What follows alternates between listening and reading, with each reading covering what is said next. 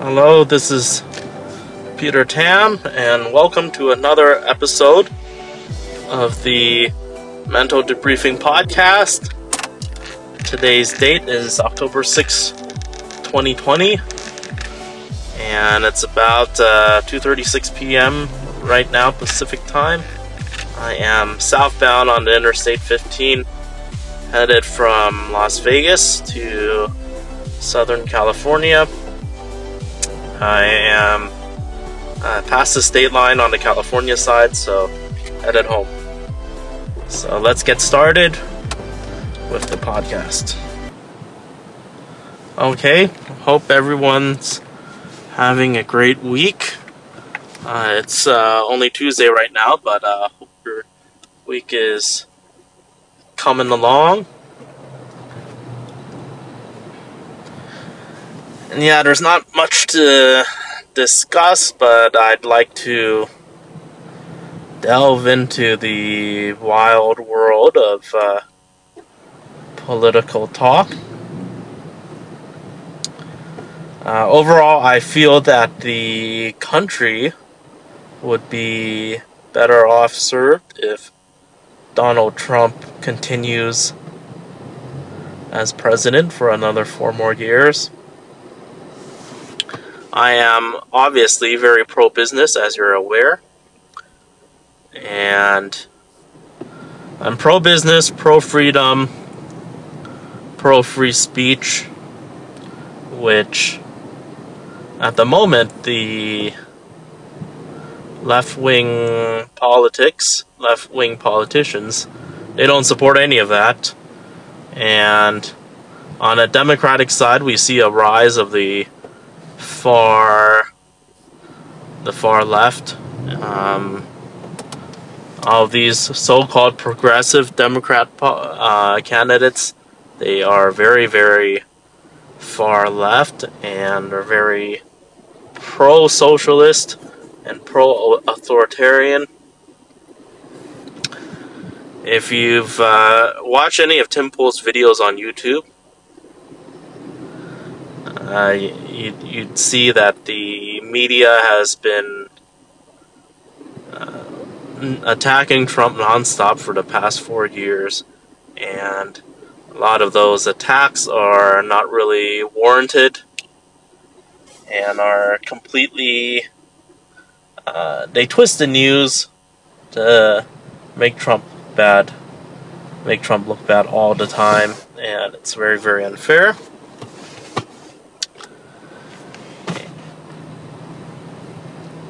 And with the whole coronavirus thing and Trump contracting coronavirus, it was very disingenuous, I should say, that the Democrats were upset that he got well in a quick fashion. And I'm tired of the Democrats using the coronavirus as a weapon. I feel that's inappropriate and irresponsible. It's a worldwide pandemic, so you can't really say that.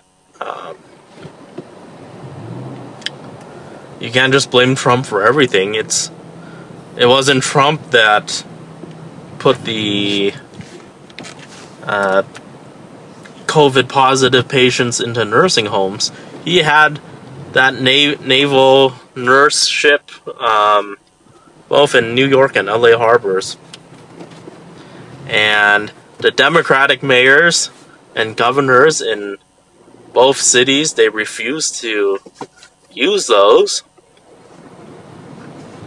Well, in LA there were some patients, I don't know about New York, but they refused to go on this naval ship thing. Instead, they decided to jam up nursing homes with COVID positive patients, and that dramatically increased the fatality rates of seniors. As you're aware, like most of these respiratory diseases or illnesses in general, the the older you are, the more susceptible you are to things not going well, let's just say. And as it happened, the end result was a lot of seniors are not feeling well. Statistically, that's what played out. By a lot, I mean like 0.001%, of course, of the population. And it's not even of the population, it's of the people that got infected. So, overall population, it's incredibly slim. But the Democrats want to close down the city forever and close down the economy forever.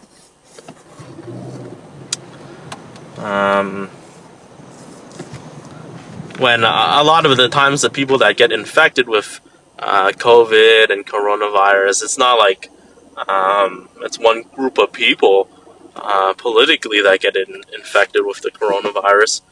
Democrats get coronavirus as well, but obviously that doesn't fit the narrative that the liberal media wants to portray, so they always like to prop up news stories. Oh, it's the Republicans that don't wear masks and blah, blah, blah.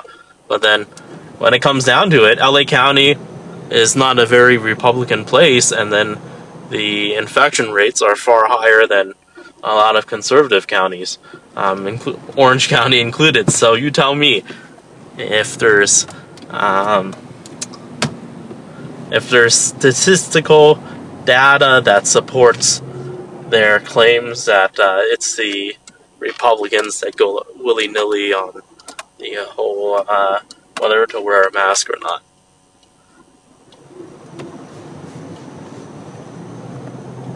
And then, of course, there's the whole thing regarding sexual activity. And should I be wearing a mask when I partake in such activities, adult activities? Who knows? Obviously, that doesn't make sense, and no one does it. So, you telling me these conservatives living out in the middle of nowhere, they're the super spreaders? Probably not. But yeah, I mean, it's like if you go onto a bus in an urban area, your chances of contracting COVID are much higher, of course, than if you're in a pickup truck by yourself driving around, right? It only makes sense.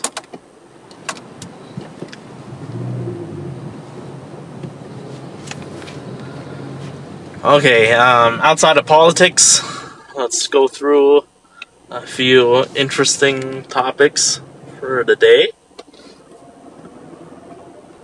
Oh, one last thing regarding politics. As you know, a lot of jobs moved out of California, and then a lot of people followed their jobs out of California, and then the reason the jobs moved out of California particularly is because of the economic environment here. The government is very, very unfriendly.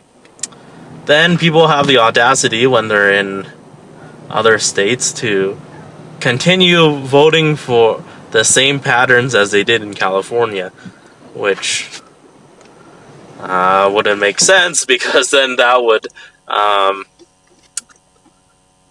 result in their new territories having a lot of the same policies that California did, and it would dissuade their businesses. So I mean, they're the businesses that they are employed in. So it really doesn't make sense how people vote.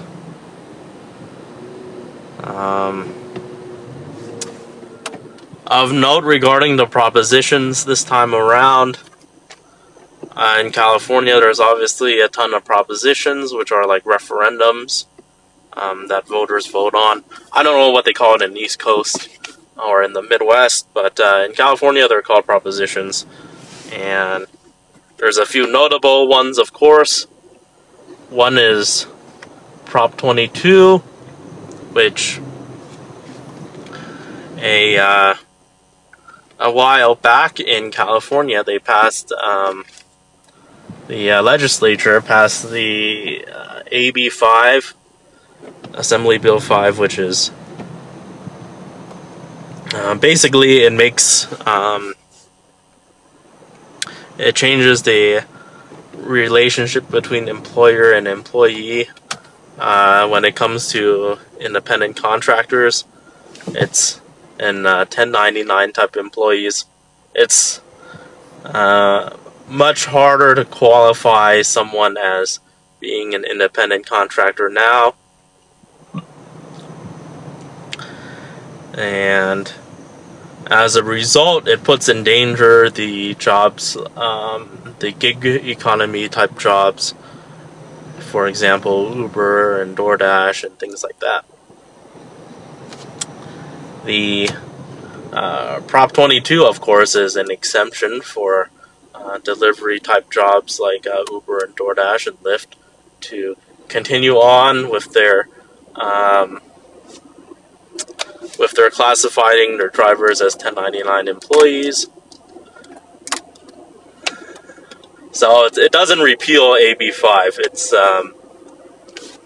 basically an exemption for delivery drivers to be exempt from AB 5.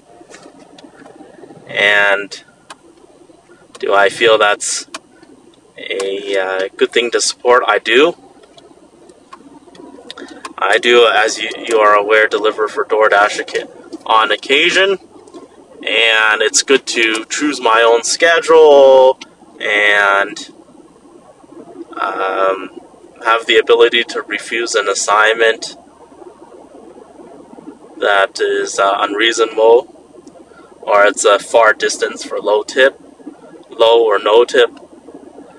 All of that stuff, of course, when you're an employee, you really can't flex those types of muscles, because employees, you have to do what your employer tells you. You can't be refusing assignments. Also, as a 1099 employee, you of course have the opportunity to expense out a lot of your expenses, like half of your meal, your vehicle expenses, stuff like that, and that offsets your income that you generate. So in a way, when you're a 1099 employee, you're kind of earning like tax-free income, because a lot of your expenses kind of cancel out the income taxes that you may have had to pay because when you get the money, of course, that income is not taxed. So at the end of the year, you have to pay taxes on said income that wasn't taxed before. But when you're a 1099 employee and you can expense things, 1099 independent contractor, that gives you the privilege to offset your incomes with a bunch of expenses. So it's really helpful to be a 1099 employee. A lot of people, of course, they go to work, then they don't look at their pay stubs, so they get paid and then that's it. They don't do the math. They don't see how much that the government takes out, which is a whole ton. So that's a proposition that I will support, which will give these types of delivery drivers and Uber drivers, Lyft drivers, a exemption to this AB 5 rule, Assembly Bill 5, and they can continue on as independent contractors. Due to the tax reasons I just laid out, I prefer to be an independent contractor for this particular job. Now, other jobs, of course, I like to be an employee, but for this particular job, I do like being a independent contractor.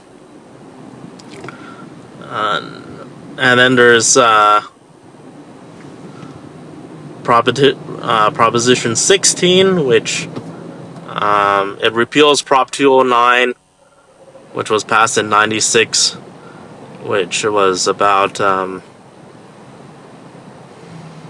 you can't have quotas when you hire people. You have to hire people based on non-discrimination. You have to ignore race and ignore religion, creed, things like that, gender, sexual orientation, things like that.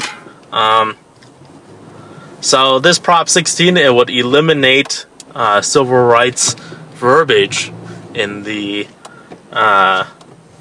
in the proposition, in the bill, it would eliminate civil rights verbiage from the California State Constitution, because they want to go back to a time when there's quotas regarding who you hire, things like that. And there's certain jobs where there's too many what the Democrats feel, that there's too many Asians or too many white people, things like that. They want to prop up affirmative action again instead of hiring the best qualified people. They want to have race and things like that as a consideration when companies do hiring. That, of course, is discriminatory, I feel, and I don't think that's a good thing, and it's going to hurt a lot of people, because as an employer, you want to hire the best qualified person, and then as a customer, you want the best qualified person to work on your car as a mechanic, or handle your claim as a claim adjuster when you get into an accident or things like that, things of that nature. You don't want to have someone there that's not fully qualified, but is there because of affirmative action or things like that. So obviously I don't support that bill. It removes civil rights verbiage from the U.S. Constitution, not the U.S. Constitution, the California State Constitution, and I don't think that's right.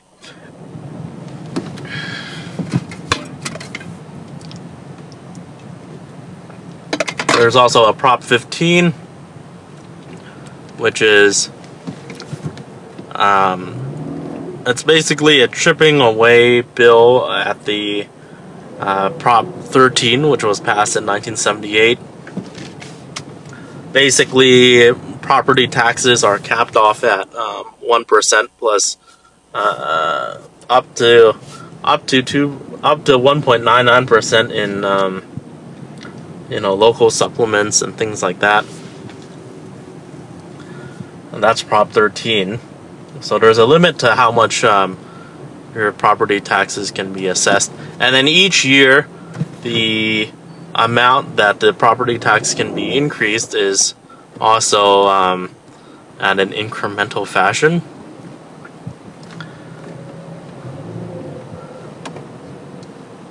Of course, and then that's for both residential and commercial property. Now, the Prop 15, of course, they want to undo a whole bunch of stuff and undo that measure, which they want commercial properties to also be they want commercial properties to be eliminated from this Prop 13. So what that means is the how much property taxes increase per year on commercial properties. They can reassess that every year, or readjust. There's no cap on how much the property taxes can increase per year. And then regarding Prop 13, on the commercial side, no longer will there be a no longer will there be a 1% limit regarding property taxes on the commercial side. So of course, I'm not very happy with that, and California's economy is in shambles right now due to the 7 to 8 month lockdowns that we've been going through. And it's just not right to further hurt businesses, further hurt landlords.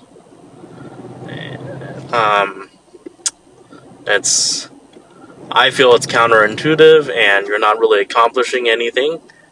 And it's another way the state government is trying to get more money. See, the Democrats, all they want is more and more and more funding.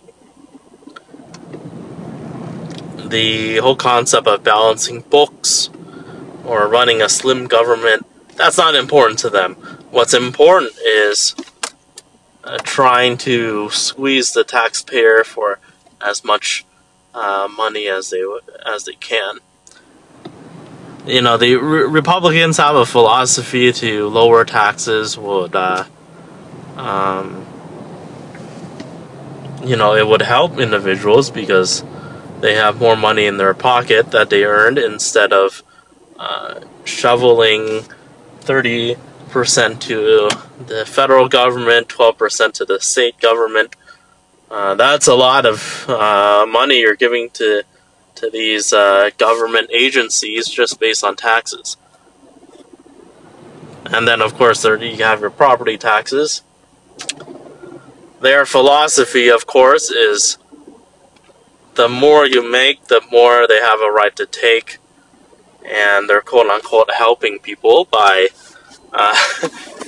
collecting a bunch of taxes, which makes 0 sense. I really don't get Democrat philosophies.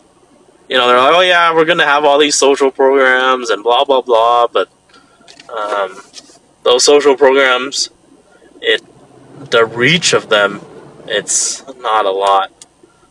And a lot of lower middle class people, even a lot of poorer people, they don't benefit from a lot of the quote-unquote social programs that would be added by increasing taxes. So that's Prop 15, Prop 16, Prop 22. There's a rent control one. I don't remember what number it is, but that would give local governments the ability to have rent controls on properties, housing that is 15 years old and above. Again, another money grab by the government. They want to cap off rental prices and create a artificial ceiling on rental prices. I don't think that's a good idea, because when you have rent controls, the landlord has no motivation to keep up the property. And you're just making a bad situation worse.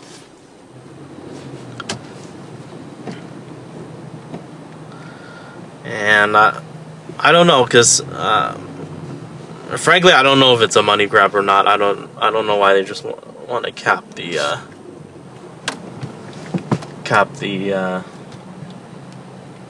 rents on certain places. Their philosophy is, of course, people can't afford to live in X X and X area, so rents are out of control, and to deal with that and make sure our renters have a place to stay that's within means, they put a cap on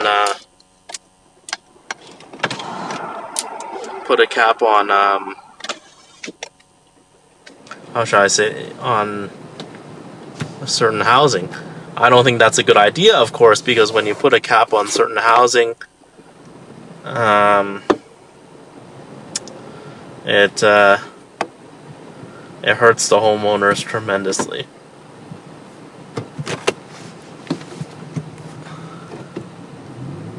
Because their property values, they don't appreciate when you put a cap on how much income they can earn on their particular house. And of course, my philosophy, it's one thing to build low-income housing, which I am a firm supporter of low-income housing. But to cap off all properties 15 years old and above, I think that's just way too much government overreach. And the market should determine. If California is too expensive, then go move somewhere else.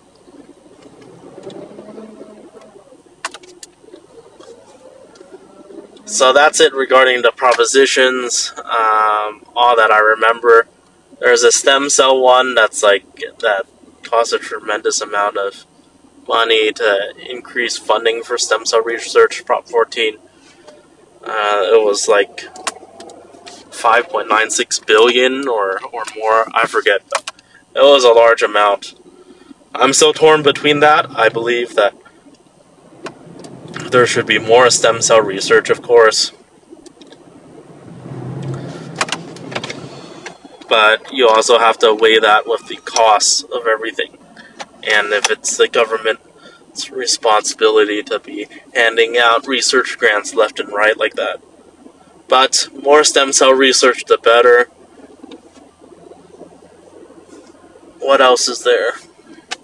Yeah, there's a dialysis one. I never know how to vote on those. Dialysis center one, which is one of them has to have a doctor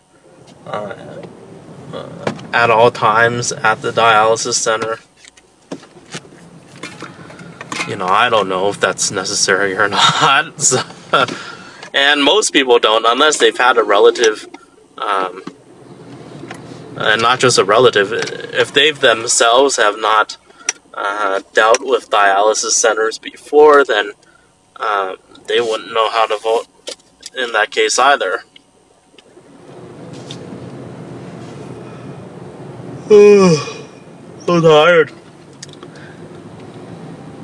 So that's it regarding state propositions.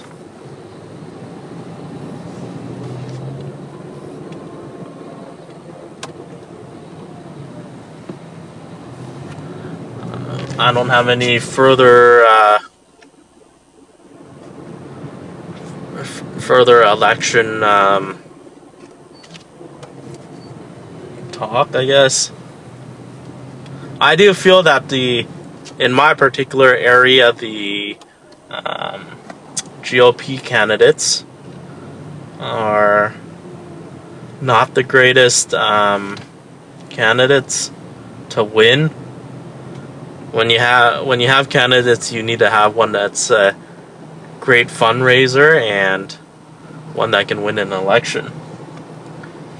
If you keep running back the same people over and over, particularly those that lost, then that might not be a great thing. Certainly, on the Democrat side, for the state senator, Chino Hills and Fullerton, it's in the same area, and that particular person was the state senator was Josh Newman, and he got recalled, and then now he's running again. So it's like, what the heck? You just got recalled, and then you want to run again? So it's completely nonsensical. how these elections are. Sometimes they're strong candidates, and then they're in districts that they can or cannot win, and it's a shame. But overall, that's how I feel about politics. You probably can guess by my analysis of things which side I'm going to vote for regarding president and things like that. So yeah, we'll see.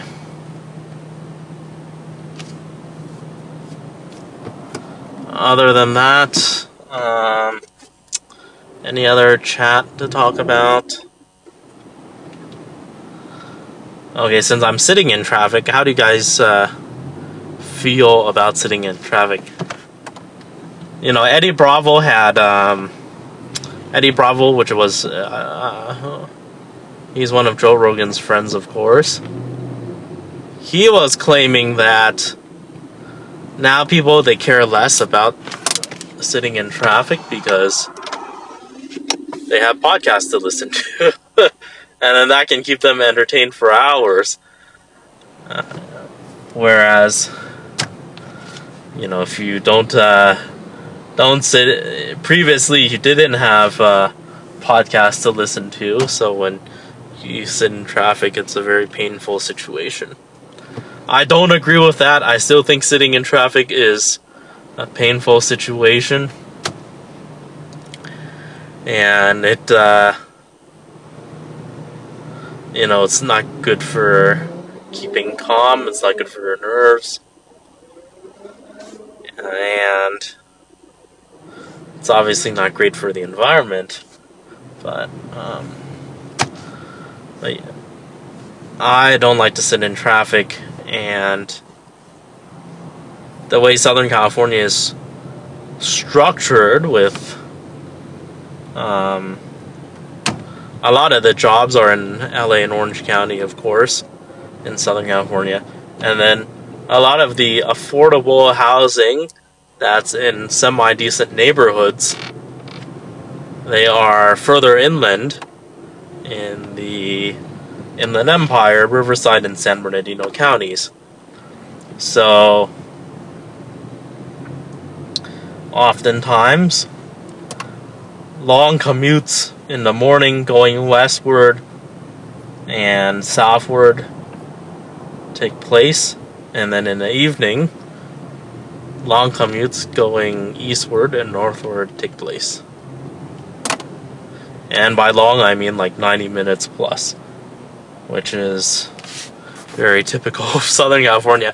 And those are just the routes I'm familiar with. I'm not sure regarding, like, you know, people that live in Santa Clarita and then they work in downtown LA, how that works, or they live in Santa Clarita, work in Torrance, whatever. They may have much crazier commutes that I'm not aware of.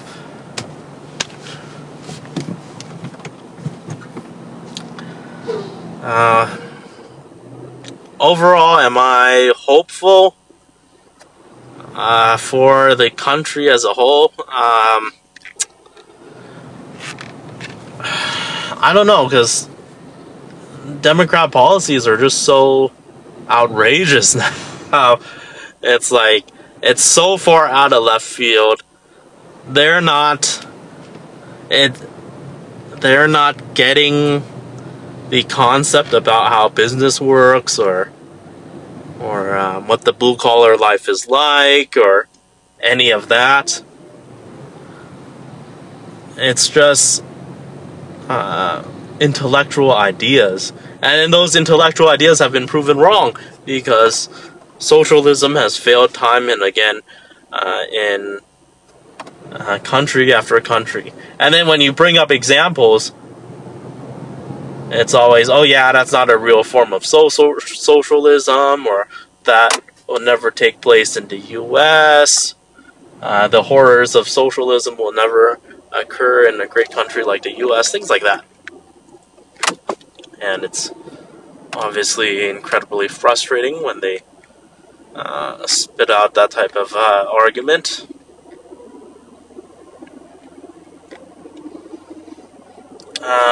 yeah, that's it for politics.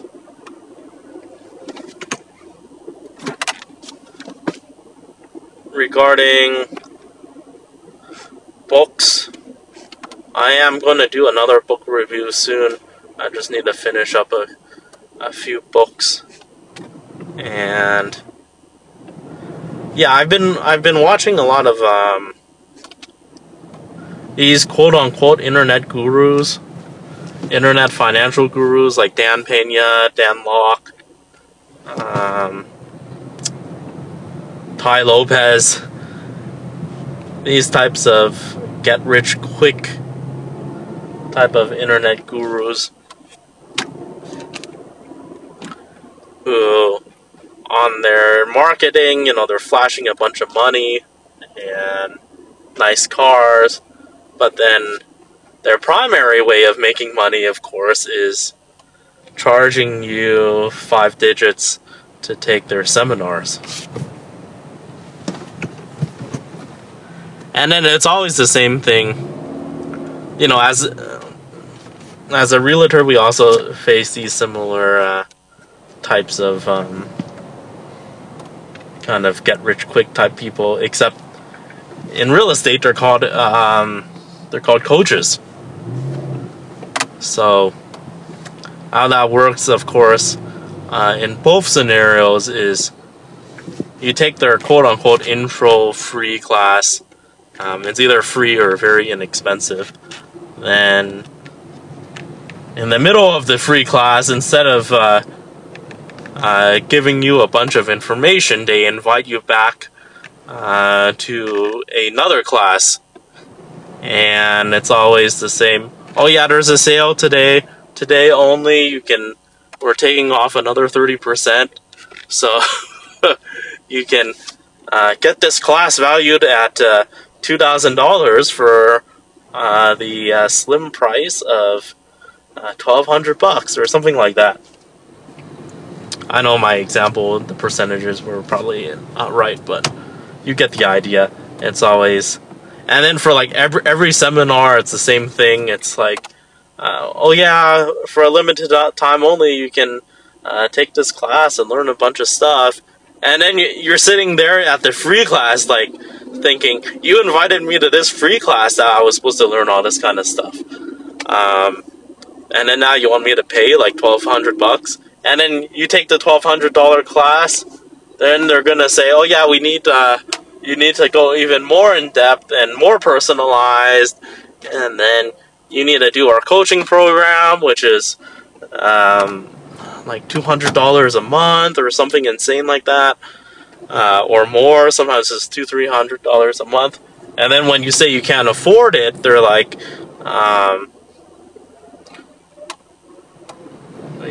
they bring up, money should be no issue to you, blah, blah, blah, blah, blah, you should be able to afford this, and once you learn all the information, you can easily pay back that amount. And it's a very disingenuous type of argument, and that's the primary vehicle which how they make money, and it's incredibly frustrating.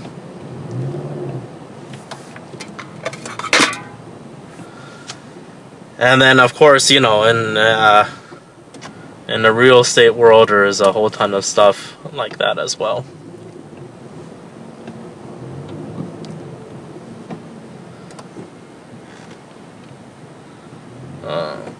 Other than that,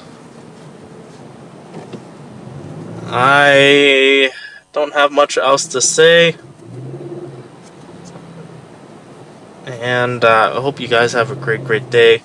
I've just coming back from Vegas. I felt very at home in Las Vegas as usual, and housing, of course, is still very affordable in Las Vegas by California standards. And I really hope things work out, and I have a nice job in Las Vegas, and I find a wife, and I start a family. I really hope that all happens. And of course, Las Vegas is near to Southern California, so I can come home like every 4 to 5 weeks or something like that. And overall, the amount of driving back and forth time-wise would still be much less than, say, if I had to drive 40-50 miles commute in LA. Even 30 miles, a 30-40 mile commute in LA is far more painful than, because it happens, 4 to 5 times a week, so it can be incredibly painful. And an incredible waste of time because you have to go back and forth every day. So you're talking about 10 trips total a week. Whereas if you just roll home, it's much less painful. Painless than something like this. So hopefully things work out. I didn't have much in the way of allergies here in the desert. Usually I don't. Allergies, of course, a lot of it is caused by pollen. So if you're, I don't know, I'm also activated by, when there's fires and stuff like that, I'm activated by breathing ash as well. But regarding pollen, it's not, you want to move to a place with less pollen if you suffer from allergies. Alrighty, hope everyone's doing well, and I will talk to you guys later. See ya. Thank you for listening to the Mental Debriefing Podcast. If you want to send a email, my email is mentaldebriefing@gmail.com. And if you have any other comments, make sure to send it to my email. My Instagram is Vision of Tam. That's Vision of TAM. So I hope to see you guys there. Anyways, have a good week, guys.